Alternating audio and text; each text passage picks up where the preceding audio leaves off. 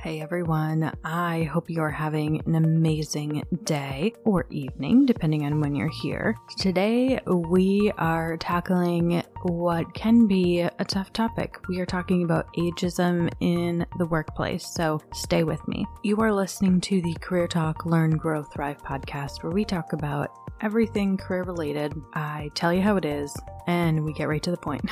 I'm your host, Stephanie Dennis. My background is in human resources, which is what I have my master's degree in, and my passion is really helping others and sharing my knowledge. So here we are. This is a good time to mention this podcast does contain adult language. All right, let's get into it here. So ageism in the workplace. As much as this topic may kind of suck to talk about, let's be honest, we have to. I know it can be uncomfortable and not like a happy, positive topic, and it's a thing, right? So we have to talk about it. Some people are guilty of this, of course, in the workplace. There are probably not even some, probably a lot of people that are guilty of this in the workplace. And there are things that we can do to avoid ageism as well. So I'll jump right in with my tips here. So number one, stay updated with the latest and greatest technology, lingo, methodologies, strategies, whatever that is in your world. Stay up to date with the latest and greatest. Number two, voice your interest in learning new things and doing certain trainings, or maybe it's going to particular conferences or different opportunities, whatever that may be. One of the biggest things that I have found helpful for me, and obviously I'm not at the point in my career where I would be discriminated against because of my age. On the high end of the scale, I've definitely been looked at as someone who may not be too young. This was a while ago, earlier in my career. I guess I can just tell you guys, I'm 32 for whatever that's worth, right? And now that I shared that, you may be thinking, well, Steph, what the hell do you know about ageism? Well, I do know some things that could help you. So bear with me. But voicing my interest, right? Like I've shared with my boss, hey, I'd love to go to this recruiting conference. And there was actually one that was local when I was still in San Diego that I got to go to just by saying that I wanted to go. Or if there's a particular conference that gets brought up, hey, if we ever have the opportunity, I would love to attend that. Just casually bringing it up. Because more often than not, leaders are very kind of focus on whatever they're doing at the time. So if they bring up a conference, they may not be thinking, who from my team should I also send? However, if you bring it up, it could trigger them to be oh, well, let me go see if we can get that approved, right? It could be literally that easy. Number three, let your leader know when you're ready to take on more responsibility. So if you're looking to advance in your career, simply letting your leader know, hey, I would love to take on more responsibility. What do you think that could look like for me? Number four, don't be the one to bring it up. So don't be the one who brings attention to your age if you feel like people are treating you different because of your age. Let me give you some 4 examples. In my day, back in the good old days, or when they first started making, I feel like those are the types of phrases that kick off sentences that if people are treating you different because of your age, they will probably, if I'm being totally honest, start to tune out. Number 5, learn and get comfortable with the company culture. So companies evolve and change. I know a lot of people who have been with companies for 20, 30 years, and it's obviously less common these days, but the company culture evolves, it changes, and learning to, even if you don't want to adapt to the new culture, knowing what it is and how it has changed could be really beneficial. And if you're not adapting to it, at least getting comfortable with it is really important. Number 6, be real, be genuine, be approachable. If you are a person, I don't care what age you are, if you are a person who's just cranky and you just have this mean look on your face, and I know some people just have mean natural looks on their faces. Sometimes I feel like my natural just sitting here working face can be not super approachable. I've been told I don't look like I'm an approachable person. I think I do. However, doesn't matter what I think. It matters what other people think if you want to be viewed as someone who's approachable. So you may have to go out of your way to smile and make eye contact. Maybe you say hello, how are you? Initiate the conversation, which leads really well into number 7, engaging with your colleagues. Number 8, if you're searching for a new job, keep your resume to the last 10 to 15 years. No one needs to know that you've been working for 25, 30, 35, 40 years, right? And more often than not, a lot of the experience beyond the last 15 years, you may feel is relevant.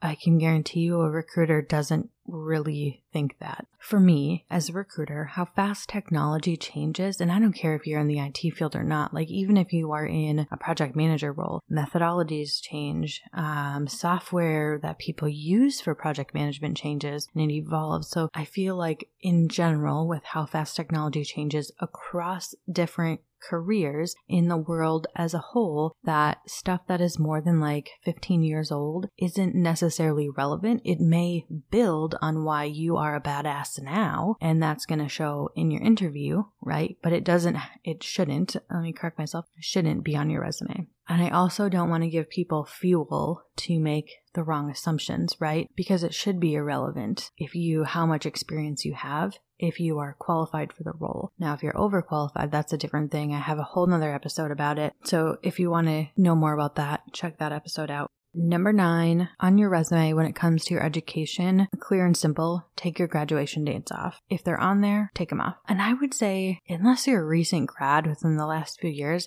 take it off anyway. Like, doesn't need to be on there. And I can guarantee you, most people are doing the math, right? Oh, they graduated in X year. They have roughly X years of experience. You don't need someone doing that math for you. Take it off there. Number 10. So when you are interviewing or creating a resume, I know some people put summaries at the top of the resume or objectives or, whatever people want to call them. I see it a lot where people have 20 years of experience, 25 plus years or 30 plus years of experience. You don't need to be the one calling that out, right? And when you're interviewing, oh, well, I have over 30 years of experience in whatever, right? Again, don't be the one to bring attention to that if this is something that you feel people are treating you differently because of. And number 11, when you are searching for a job and your email address is first name, last name, year you were born at gmail.com or worse at hotmail.com. Let's be real. No one's using Hotmail anymore. I would just create a new email address, honestly, because I don't want anyone to make any sort of assumption that could negatively impact you in your job search. So if there are little things that we can do, like just creating a new email address that doesn't draw attention or possibly provide someone the opportunity to make an inaccurate assumption, that could be helpful for you. Number 12. In general, a lot of companies are very focused on innovation and pivoting with changing technologies, and they have pivoting priorities. So be someone who is innovative and nimble and agile, where you can quickly change and shift priorities. One thing we don't want to be is someone who's like, well, I've done this way for the last 20 years, and this is the best way. That's honestly probably not accurate, because technology and methodologies change over time to help us be more productive and to help us do things faster and better and more efficient, right? So be open to pivoting and changing. And if you are in a company that is going through what corporate America calls transformation, change is probably all you're experiencing, right? I always joke, there's definitely been companies where I've been at where they're like, oh, we're going through a transformation, going from this to this. And I don't know who I was talking to, probably a colleague. I said, y'all, I am like one transformation away of like losing my shit, If you've been in a transforming company, I'm sure you're laughing and nodding your head right now. All right, number 13, position yourself as an expert, not because of your years of experience or how long you've been doing a particular thing, but because of your knowledge, because you are an actual expert, because you know things, right? You know the best ways to do things. You know the proven ways to do things. So you are an expert because of your knowledge and your expertise, not because how long you've been doing a thing. I'm an expert in recruiting, not because I've been doing it for 20 years, but because I have figured out ways to be super productive and give a really good candidate experience and deliver my managers quality candidates that they're going to hire, right? That's expertise. It's not because I've been doing it for 20 years. So hopefully that makes sense. All right. I hope you found that helpful. and valuable. If you have questions you want me to answer on the podcast, there is a link in the show notes for a Google survey. Enter them there. I would love to help you with that. Thank you for taking the time to listen to the episode and listen to the podcast. I very much appreciate you. Thank you. You can find more information in the show notes over at stephdennis13.com, so 13. And to learn more on how we can work together, head over to listentocareertalk.com for more information there. And if you would like to help support the podcast, you can do so via the PayPal link below in the show notes, or if you're on the Anchor app, you can do it there as well. Also on that Anchor app, if you would like, you can leave me a voice message. Super cool. Love to hear from you. If you have a comment, if you just want to say hi, either way works for me. And if you have a minute, please take a moment to leave a rating and or review. I really appreciate it, and it really does help. You can find me over on the socials over at StephDennis13. We are written, produced, hosted, and edited by yours truly. You are so awesome, so amazing. I hope you have a wonderful, fantastic rest of your day.